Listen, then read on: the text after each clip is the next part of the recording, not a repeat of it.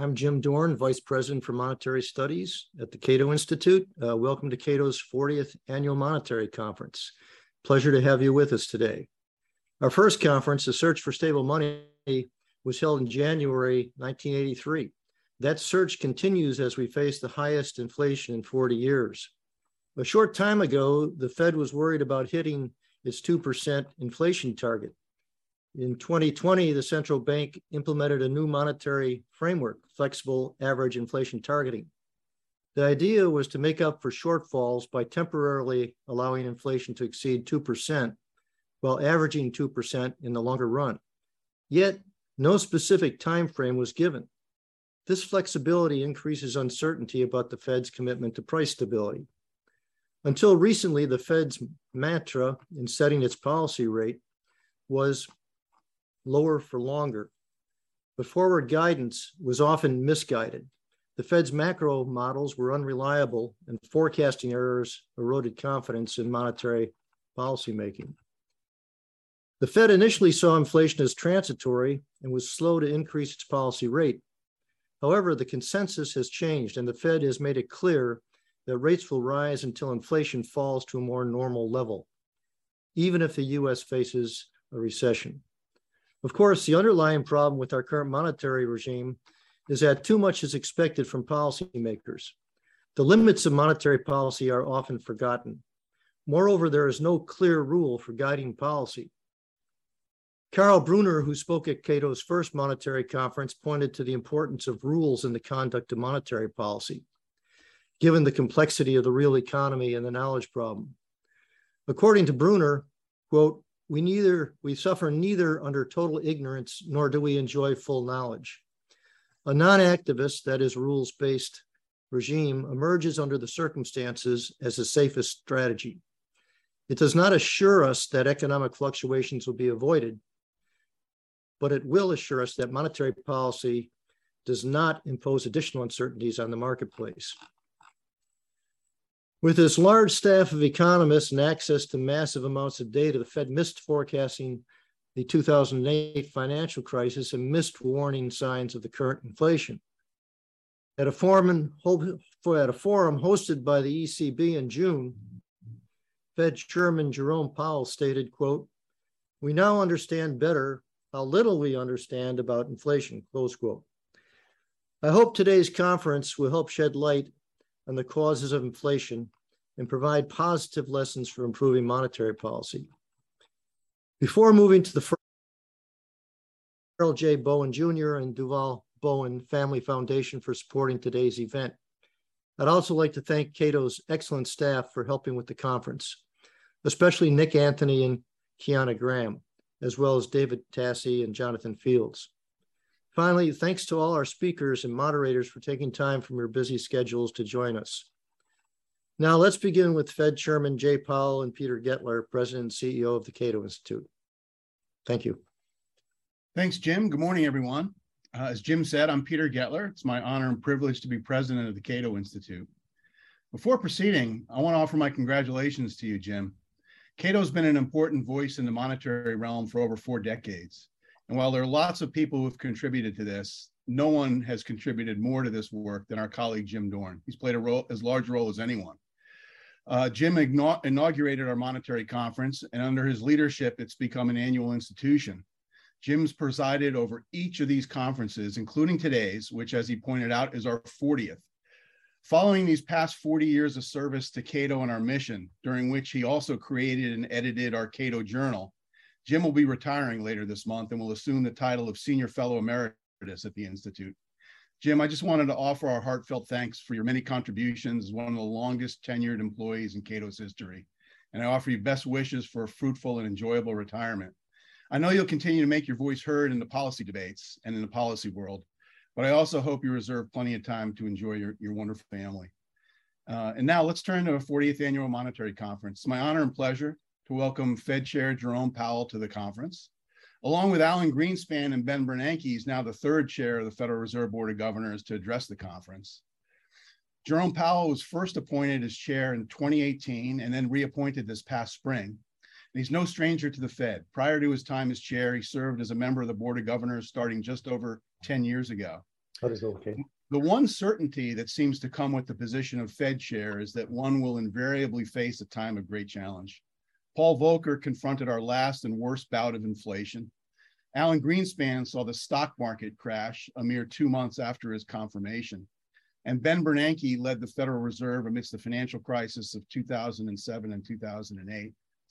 And Chairman Powell, as we all know, has served throughout the COVID-19 pandemic and its aftermath, a period in which we've seen inflation reach its highest level in 40 years. As we've sat in front of Zoom screens over the past 2.5 years, I'll just speak for myself. Many of us have watched as our hair has turned grayer, but few of us have as good an excuse for this as Chairman Powell. We're delighted to have him with us today to have a conversation about key policy issues, what he's learned, and the challenges now facing the Fed. Chairman Powell, it's good to see you today, sir. Welcome.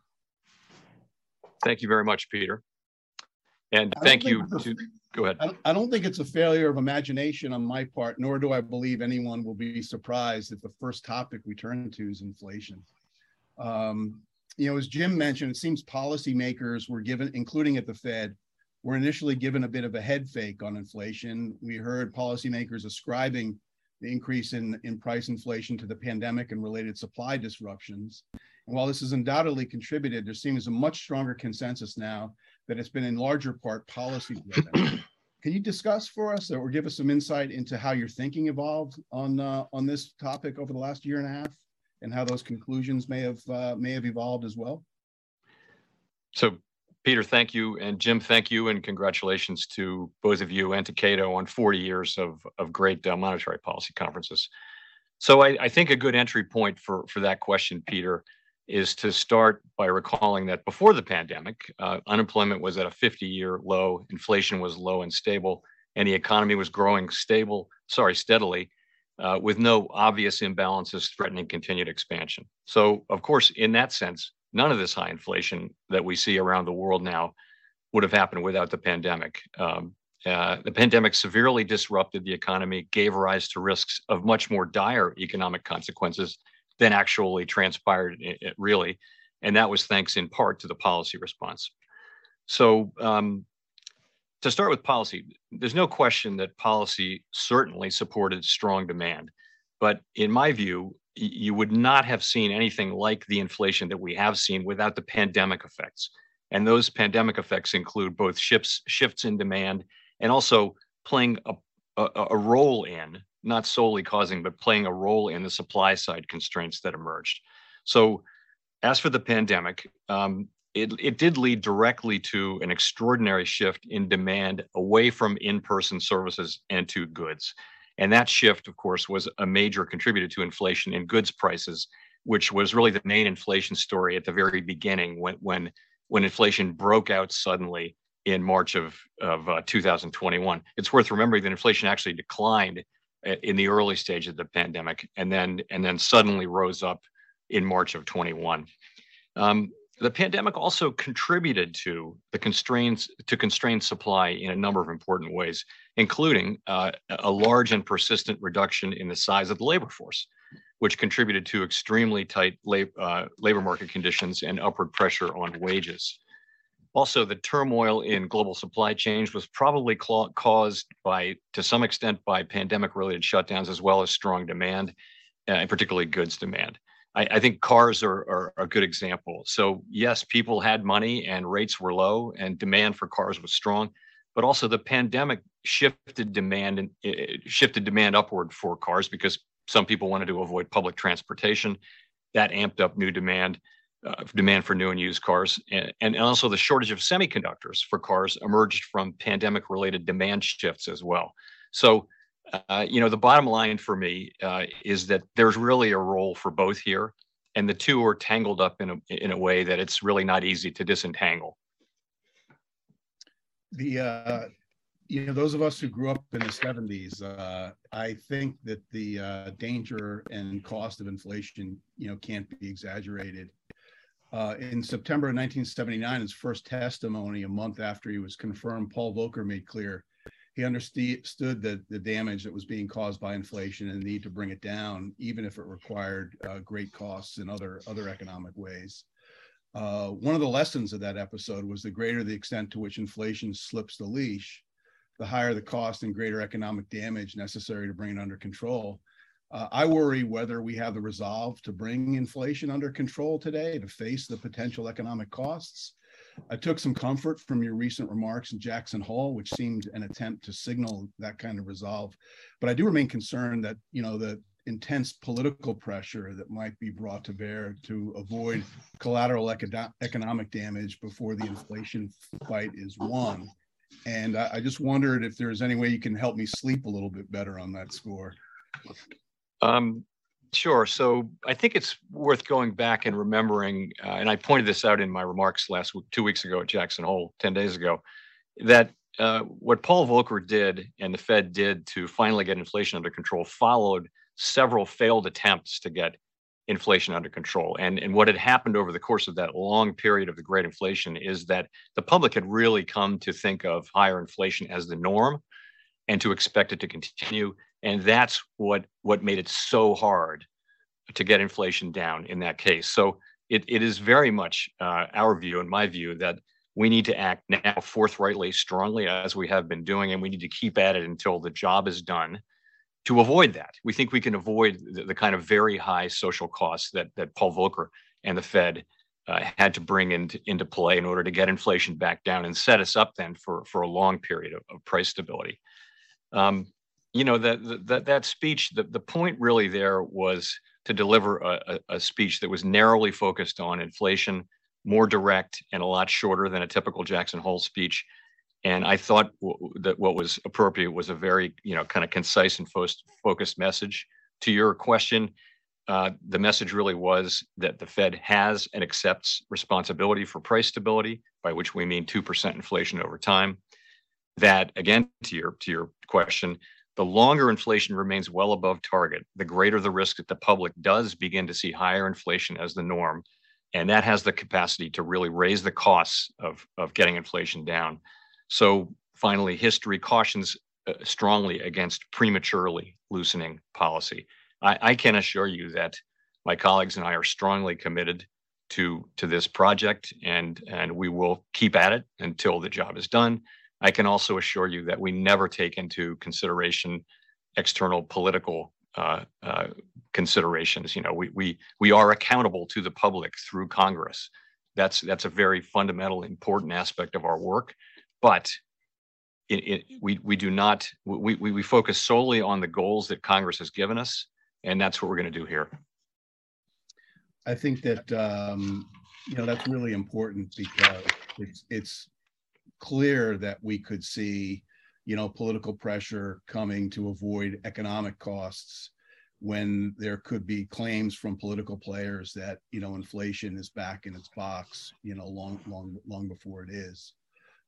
Jim mentioned in his opening remarks that 2 years ago you moved to a new framework, flexible average inflation targeting, and I'm bringing this up now because, again, just reiterating the point about trying to sleep better at night. By many accounts, this move has created some more uncertainty in the market, as Jim mentioned. And coming at a time when inflation now has increased so markedly, it creates concern that despite your stated resolve, the commitment to price stability has become less strong. Should you consider modifications to this framework to assuage these concerns and better manage short-term expectations? So the framework, we began the work on the new framework in 2018, and we announced the results in August of 2020.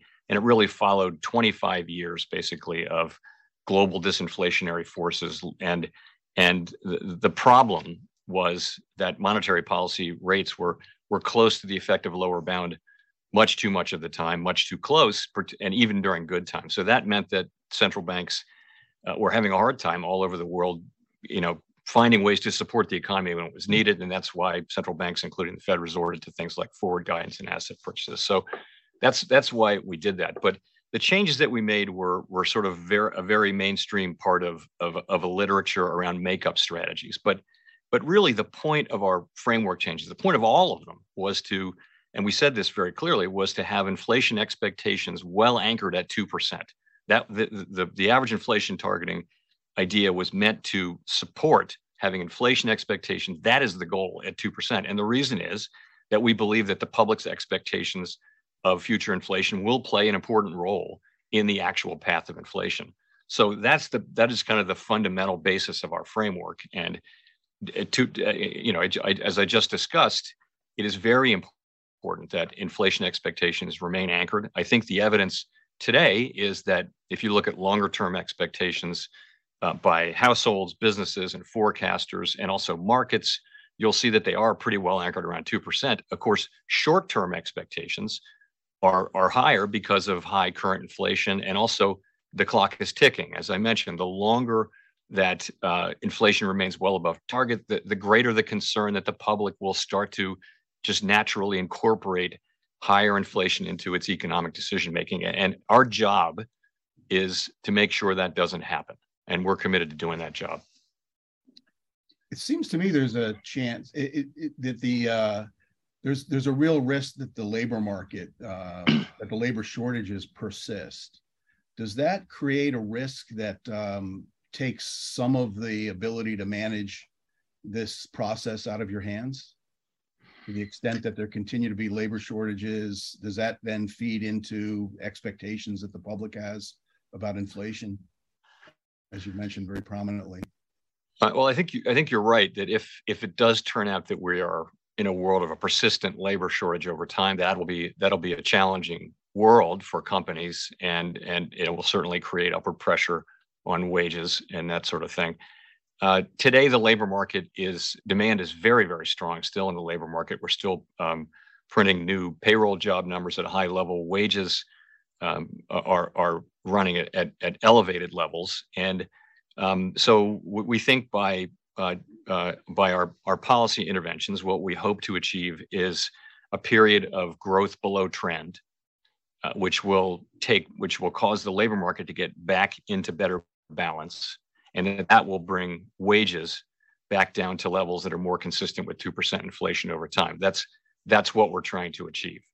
The shock to labor supply that we got from the pandemic was large and unexpected, and unfortunately persistent. I will say that just in the very last labor market report that we got last Friday, we did see a welcome increase in labor force participation. Nonetheless, still a full percentage point below where it was before the crisis. And I think it's important as a society that we have measures in place to support a strong labor market and high labor force participation. And that goes beyond what we can accomplish with monetary policy.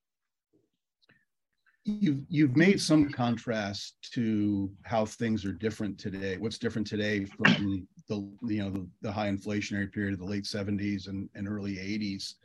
I guess some other distinctions are, I remember as a student in Boston in the early 80s, in the days before the internet, I remember seeing people actually line up at the Fidelity office to see the monetary aggregates released on a weekly basis. And the way the money travels through the economy has changed dramatically since Milton Friedman first said that inflation's always and everywhere a monetary phenomenon. I'm just wondering, how do you respond when people look to the huge spike in government spending and say, I think you answered this in part in the first question, but that when you look at the huge spike in spending and say the Fed's printed all this money, so of course we have inflation.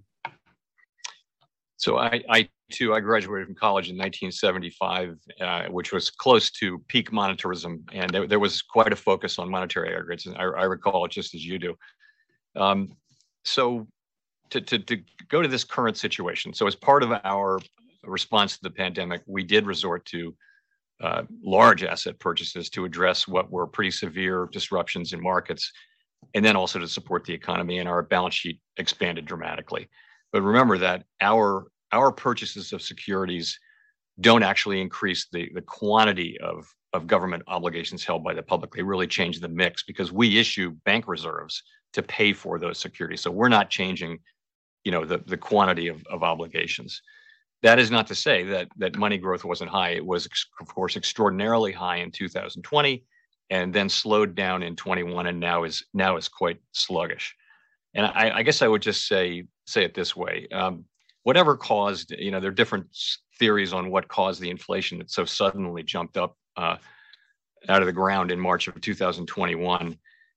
whatever that cause was, the relationship between the money supply and inflation, economic output, has been much more unstable than it was in Friedman's day for a very long time.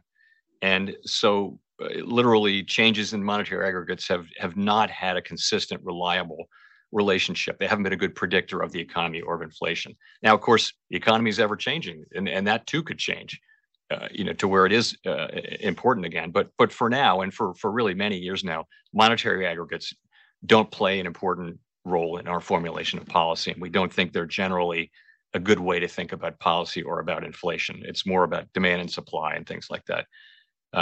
So that's where we would be on that. That actually calls to mind, at Cato, we do have a strong aversion to a fully discretionary fiat money system. And so we do like to socialize and promote alternative frameworks that could policy and a market direction that eliminates some of this discretion. Jim mentioned that a consistent theme over the years of this conference has been, potential monetary rules. And that kind of calls into question whether inflation and prices are really the best targets to use for monetary policy. Some folks have advocated for a rules-based system, such as targeting nominal GDP is something we've heard a lot about in recent years. Partly because, as you say, monetary policy is not suited to address, well suited to address supply shocks. Could you share with us some of your thoughts of that type of approach and whether it's something that you would consider? So more broadly on rules, of course, Taylor rules have become part of the fabric of economic analysis and particularly monetary policy analysis in ways that must be far greater than John Taylor could have hoped when he wrote his original article in 1993. So, but no central bank and the Fed has never explicitly tied our monetary policy decisions to any formula, including Taylor rules. But Taylor rules, nonetheless, are ubiquitous in all of the work that we do. You have to have a variable, or a way and a model of explaining how monetary policy will react, and some kind of Taylor rule is now very much part of the way we think. In terms of nominal income targeting, and by the way, I know that Cato is one of the home courts for nominal income targeting, along with Mercatus and some others. And I know that this is a lot of well-known experts, many of them at your institution, do support nominal income targeting. And I'll just say that, we've looked at that. I've looked at that and really come to the view that nominal income targeting is not the right way to go. And I'll try to explain why. By the way, I know that these arguments are well known to nominal income targeters and will be found to be unpersuasive. But nonetheless, I'll just give you my and one thing I would interject is that we have debates internally as well. And I think for us, the concept really is more wanting to socialize a number of alternatives and try to move towards alternatives that do have more of a market basis and again, remove discretion. I think that's a very healthy process. And, the whole debate over many, many years about rules and discretion is a fascinating and important one that is far from over. So it's really a mix of the two. I think but getting to nominal income targeting, we've got a dual mandate: maximum employment and price stability. And it comes down to, is nominal income targeting the best way to promote that? We don't think it is. I don't really think it is. And part of that just is that it would be, I think, very difficult to explain to the public the relationship of a nominal income target, nominal GDP target to those goals. It's a level of complexity that, even some economists and policymakers struggle with, let alone the general public. So it seems like it would be a reach to sort of put that, for us to have that be our fundamental framework. And a couple of examples that would be difficult. One in particular would be, what do you do with changes in trend growth? We have, highly uncertain estimates of levels of trend growth that we amend down through the years, and many years later, we may have a very different view.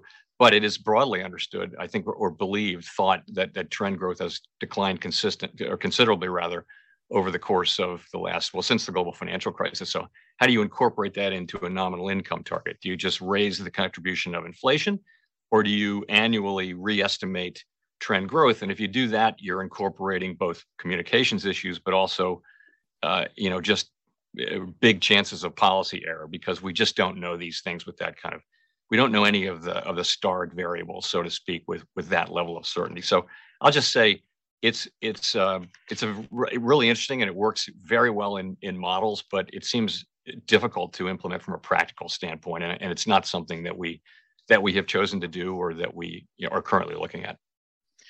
You mentioned the dual mandate. I don't want to ignore the unemployment rate during this conversation. When I said earlier that, we obviously have an aversion to a, fully discretionary monetary system, many of us also regret the adoption of the dual mandate in lieu of a strict focus on monetary stability. The Fed's own website acknowledges that maximum employment is driven mainly by non-monetary factors. And if we accept that, does it really make sense for employment to be part of the Fed's mandate? So, Peter, as you know, we're created by Congress in statute, and Congress assigns our goals, and it has assigned maximum employment and price stability. It's my view that the dual mandate has served the public well and is generally workable. In particular, at the moment, I don't see the two goals as in conflict at all, because without price stability, we will not be able to achieve the kind of strong labor market that we want for a sustained period that benefits all. So I don't see a case for moving to a single mandate, but that's really a question for Congress, and we will of course implement whatever mandate Congress gives us. To your point about maximum employment, it's true that, and we do say that and have for some time, that non-monetary factors are really what drives the level of maximum employment, which clearly changes through the business cycle and over time. But we can and do assess that, and we do it transparency. And Congress has said that should be a goal, a co-equal goal with price stability. So that's what we're implementing. And again, I don't think there's a strong case for changing that. I don't think it hampers us in our pursuit. And I think we can achieve both goals in the medium term. You stole my follow-up, because you started out saying Congress sets the mandate, and so my follow-up was going to be, well, should the mandate, should they consider changing the mandate? And I think you've answered that. But I guess a natural follow-up might be then that if the dual mandate weren't enough, there's been talk of adding more elements to the Fed's objectives, including like racial equity that seem far from the Fed's ability to address.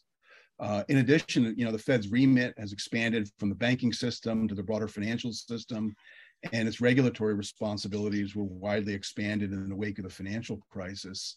How does continuing expanding the Fed's mandates not undermine focus on that fundamental responsibility of monetary stability, beyond things such as the employment element of the mandate? So I think our current mandate is appropriate, and I would not want to see it narrowed or broadened, for that matter. We've got narrow and we've got well-defined goals that we're supposed to pursue. And what we've gotten with that is a precious grant of independence that lets us pursue those goals without direct political control. For monetary policy, that's maximum employment and price stability. And I think that dual mandate has served the public well. I really don't think it would not be a good idea to broaden it to goals that might be inconsistent with those two mandates, and that would be very difficult for us to achieve with our tools. More broadly than that, though, I think it's really important that we stick to our assigned tasks and resist the temptation to take on issues that are the province of elected representatives or of Congress. And if we do that, if we do stray from our core mandates, that will eventually undermine the case for our remaining independent. And I think, Fed independence is an institutional arrangement that has served the public well. And I think that's pretty well documented and accepted. I mentioned a couple of times, our concern about a fully discretionary system. And one of the biggest of those concerns is that in the face of, large economic dislocations, we've been running, what really amount to unprecedented experiments. I would cite the, quadrupling of the Fed's balance sheet in the wake of the 2008 financial crisis, and then, doubling it again during the pandemic. To your credit, it was right before the pandemic that you were beginning to move towards reducing the balance sheet. Could you shed some light for us on where you hope to take the balance sheet over time, and what's the way that you really try to get there? Do you see the Fed ever moving back to a scarce reserve framework like it had before the 2008 crisis? Sure. So in the last cycle, after we ended our asset purchases, we froze the size of the balance sheet in 2014 and then allowed it to shrink passively relative to the size of the economy for about 3 years. So as the economy grew, the balance sheet didn't grow. Then in 2017, we began to allow maturing assets to run off, and that process went on until 2019. By the end of that period, we had a balance sheet that was significantly smaller relative to the size of the economy and smaller than it was overall. So then we resumed asset purchases, as you know, 2020. And once again, now we are embarked on shrinking the balance sheet. And the test will be back to levels that satisfy the public's demand for our liabilities. That's currency and reserves and things like that, but also with reserves maintained at levels that are consistent with our ample reserves regime. So the balance sheet is substantially larger now, obviously, and consequently, the runoff process is designed to be substantially faster than in the last cycle, to the tune of on the order of $1 trillion of runoff per year. That process began in June, once it's up to full speed. The process began in June, and the pace of the balance sheet increases, actually rises this month. The plans are spelled out in detail on our website around the January and May meetings. And of course, one thing we always say is that we're prepared to adjust the details of the plan based on economic and market developments at any time. As far as returning to a scarce reserve regime, I guess I would say that I think that our current operating framework is a better one, and I don't see a case for returning to scarce reserves. Now, why is that? So the world has really changed as a result of the global financial crisis and the pandemic. The scarce reserves framework would be challenged to work in a world where there's very high and sometimes volatile demand for safe and liquid assets. Central banks may need to rely on large-scale asset purchases again from time to time in response to severe shocks. And remember that the large financial institutions hold very, very large quantities of safe assets now as a liquidity buffer, and that includes a lot of reserves. So the bottom line is that the quantity of reserves is just so much higher. It would seem to be impractical to try to manage scarcity, and demand will be volatile too. So it doesn't seem practical. And again, we think that the current system works well and provides a lot of liquidity to the system, which is kind of a net gain. All right, I thought it might be time to shift gears a little bit away from inflation and monetary policy. I remember the first year I joined Cato, I read an op-ed in the Wall Street Journal advocating for the Fed to implement a digital currency.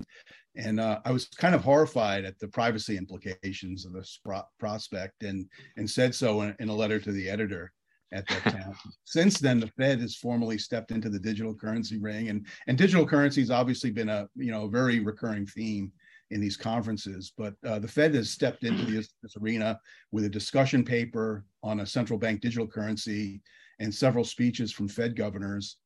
Our team has reviewed the more than 2,000 comments that the Fed's central bank digital currency discussion paper received, and we find that about 2/3 of them are concerned or outright opposed to the idea.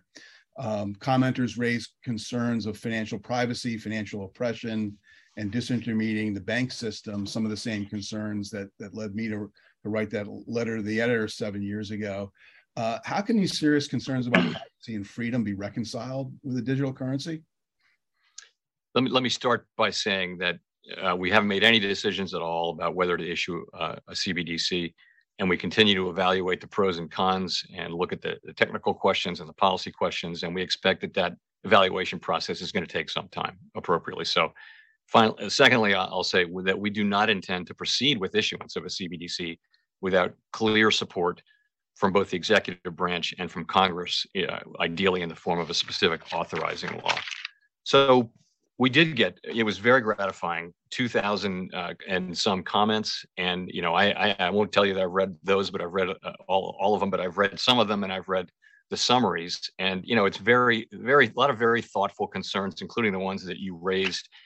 And there are things that we're considering very seriously. So we in our own paper, we suggested that a CBDC, in our jurisdiction should be privacy protected, intermediated, widely transferable, and identity verified. So on privacy protection, let's start with that. Very, very important. And we all see what's happening with the digital RMB and the issues with privacy. We would not want a world in which the government sees in real time every money transfer that anyone makes with a CBDC. That would not be something that would be at all attractive in the American context. So privacy protection is going to be extremely important, and we're attentive to striking a balance, of course, between law enforcement and privacy protection. But that can be managed in the same way that it's currently managed in the banking system, or in some similar way. In terms of another issue, really is disintermediation, and that really is a question of, if, say, you had an interest-bearing CBDC, it could be attractive. It could compete with deposits, could draw deposits out of the banking system. That could limit credit availability. That's another issue to be managed. I think one of the things that actually that Cato mentioned in your was also the run risk issue, and that is the question of, are you creating an asset that would be very attractive in a panic or severe stress situation, and fostering runs. So look, it's going to be, as I mentioned, it's going to be, we think our role is this. We want to carefully and thoroughly analyze the public policy and technological challenges, public policy trade-offs and technological challenges. That's what we're doing. The idea is that this will lead all of us to a better understanding of those trade-offs and prepare the way for, hopefully, a well-informed decision on whether and when to issue a dollar central bank digital currency. That's what we think our role is. And we think that the Fed is the right institution to do that. We can proceed without, we're a nonpartisan institution, non-political institution that we can do these things, and I hope present conclusions and analysis that will support an intelligent decision when it's time to make that. Well, this is something we'll definitely be having a lot to say on in the future as well, particularly from a perspective of privacy concerns. That's being a watchdog on those issues is a very important role for Cato. I do want to ask about cryptocurrency, but first I should probably, in fairness, reveal that the gentleman who photobombed Janet Yellen 5 years ago by holding up a "Buy Bitcoin" sign behind her during her Humphrey Hawkins testimony earlier this year became my son-in-law. So that's a little bit of a disclaimer I'm going to put out there. But without debating the merits or future of cryptocurrencies generally, or one or another crypto products, I'll say that in the monetary arena, Cato stands for nothing if not a desire to see more interest in monetary policy, to see more people concerned about our discretionary fiat system. And also, we want to see private market innovation and experimentation in developing alternatives. And crypto is just such a great example of this. There's a long history of government and regulation thwarting such innovation and experimentation, which we find really disappointing. So I wonder if you could respond to these kinds of concerns, namely that regulators might ultimately strangle crypto to the extent that it really does develop into a viable alternative system. So I'll talk about it in two pieces. One is unbacked cryptocurrencies as such, and those have not and don't appear to offer, have not offered and don't appear to offer much in the way of public interest in using them as payments. Let's say it's not a great store of value. What it is a speculative asset. It's not backed by anything. There could be an argument that that's still during the development phase, and that it's something that we could see emerge. But yes, be that as it may. And I also have close-in family members who offer that perspective vigorously. So, as you suggest, but stablecoins is a different thing, and the question is, are there forms of private money like stablecoins which can play a role in our financial system, which would, and the answer is, of course, that we don't want to stand in the way of appropriate innovation, particularly including, digital innovation. But we think that something like that, which is, purporting to be money, would need to be appropriately regulated. And I hear that wide agreement on that, by the way, from a lot of the stablecoin companies now are seeing that as part of getting to a place where they are a legitimate part of the financial system. So I think you need regulation. If people are going to think something is money, then it needs to actually have the qualities of money. And if it doesn't, then you don't want. I don't think you want to take money and make it into just another consumer product where sometimes it fails and sometimes it's good. You want it to be guaranteed to be good. If the public's going to look at it like it was a dollar, you want to have clarity, transparency. You want to have full reserves of very liquid, high quality assets, and things like that. That's all. So I think that we need legislation on this. Just it's typical of technological innovations. There isn't a regulatory framework that really gets after payment stable coins. And so I think that's what's needed. But I wouldn't think of us as being opposed to that kind of innovation. We're more the people who are saying, among others, that we need appropriate regulation. Mm-hmm. Yeah, and the devil's ultimately in the details. I mean, while we have these debates, I mean, we would concede, we're living in a world where we will see innovation, and we've basically promoted, a light touch, market focused approach, because there is a real risk of again, having an impact on the development of these innovations and really thwarting what could be very promising and useful innovation.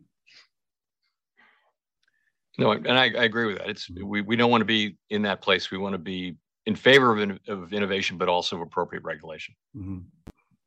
And ultimately, some of the people who end up driving, the regulation might be, as you mentioned, legislation. The end product may not meet the objectives that you and I both say that we want. Another topic, as long as I can remember, successive chairmen have warned of our unsustainable fiscal path. Regrettably, no one in Congress or the White House seems to be listening. I'm, particularly during a period of high inflation, I've been, continually chagrined at, the number of big spending bills that continue to come down the pike and legislation that's passed. Long after I think the crisis of the pandemic has ended. The lessons of the financial crisis and COVID might be that keeping our fiscal house in order is essential as preparation to meet the challenges of unexpected but inevitable, economic dislocations. But the opposite lesson seems to have been learned, that we can keep spending, whatever we wish without worrying about a day of reckoning. And I just, I'm very concerned about the day of reckoning and what risks we're laying for the economic well-being of future generations. And I just wonder, your thoughts on those concerns and the potential timing of that day's arrival and its consequences, and whether you have any ideas about how we can build a real constituency for fiscal responsibility in America. So I do share those concerns. And in fact, I was working on those issues before I joined the Fed. But at the Fed, my position needs to be that fiscal policy really is the responsibility of Congress and the administration. Wouldn't be appropriate for me to comment too much on specific policy proposals or laws.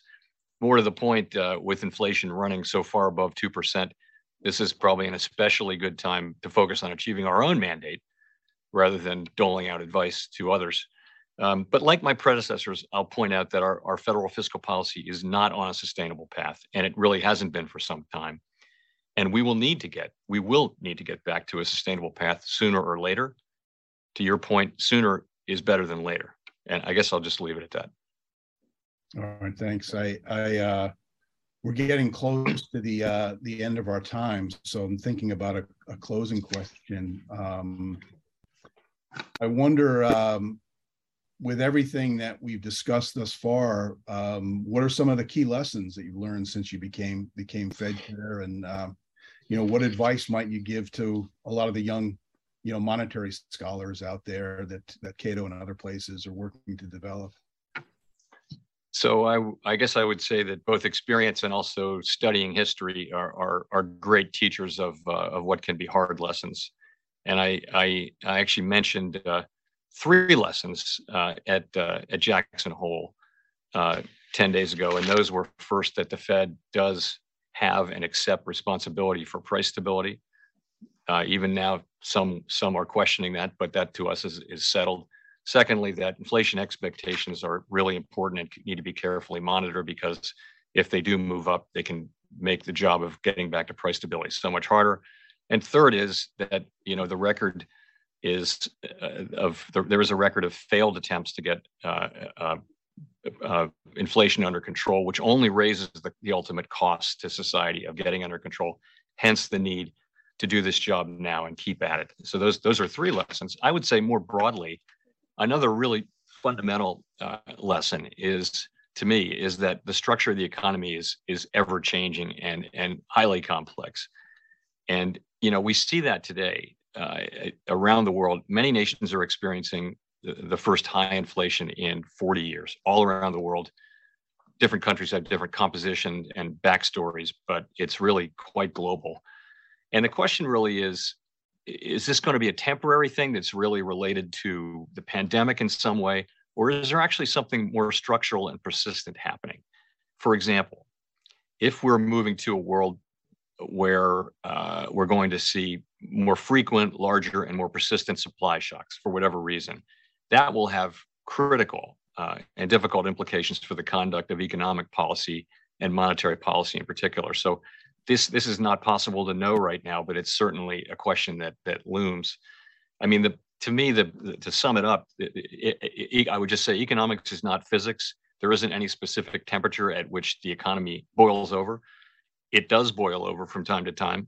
And when that happens, it often takes many years of analysis, discussion, and debate to reach general agreement on why that has happened. So the point is that we are always making monetary policy under high uncertainty about the structure of the economy and the path ahead. That makes our work challenging. It also makes getting it right very important for the people that we serve. And we do think about that every day. So our understanding of the economy has to evolve. As the economy evolves, as time passes, we do learn more. And I think it's okay to follow the evidence and change one's mind. I think advice to scholars young and old is that people shouldn't be afraid to say that they've changed their view and explain why. I actually find that refreshing when people say, my view has evolved in the face of the evidence. I guess one more word to close for those young researchers you mentioned, and this is a commercial for public service and for the Fed.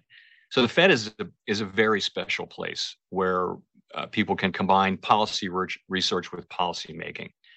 This is a place that all of us have a very strong sense of mission in our work, which is very satisfying. And that mission is to serve the public. And it really matters. Our work really matters to the public. I would say there's no higher calling or more satisfying mission. So I hope that young researchers and economists and others will consider public service as part of their career. For me, it's been only a part. But in particular, consider working at the Fed, where you'd be most welcome. Thanks for that. I mean, I share those sentiments. As you mentioned your work at the Bipartisan Research Center, and I'm at Cato because I care about the future of our country and the future, of course, of liberty and freedom in America, and for the kind of world future generations are going to grow up, and whether they're going to have the same opportunities that we all have had to live in a free country and to pursue their American dream, and being part of that is a real privilege. I know, at Cato, we work very hard to raise consciousness of monetary policy and the potential for monetary reform. We wish that, we think this is a very important topic, and that more Americans should pay attention to it, even though it's complicated. We wish there were more policy organizations that would prioritize this policy area and raise their level of resources dedicated to this area. And as you know, Mr. Chairman, Cato is not shy about being critical, and we enjoy intellectually jousting with you and your team. But we also recognize that we share common goals and objectives for our country, and it's in the country's best interests by which that jousting and those debates and areas of disagreement. It's within that context that they occur. And so I do thank you for your work. You're in a challenging position, and I thank you very much for being part of this conference today. It's been a real pleasure. Thanks, Peter. The pleasure is mine too.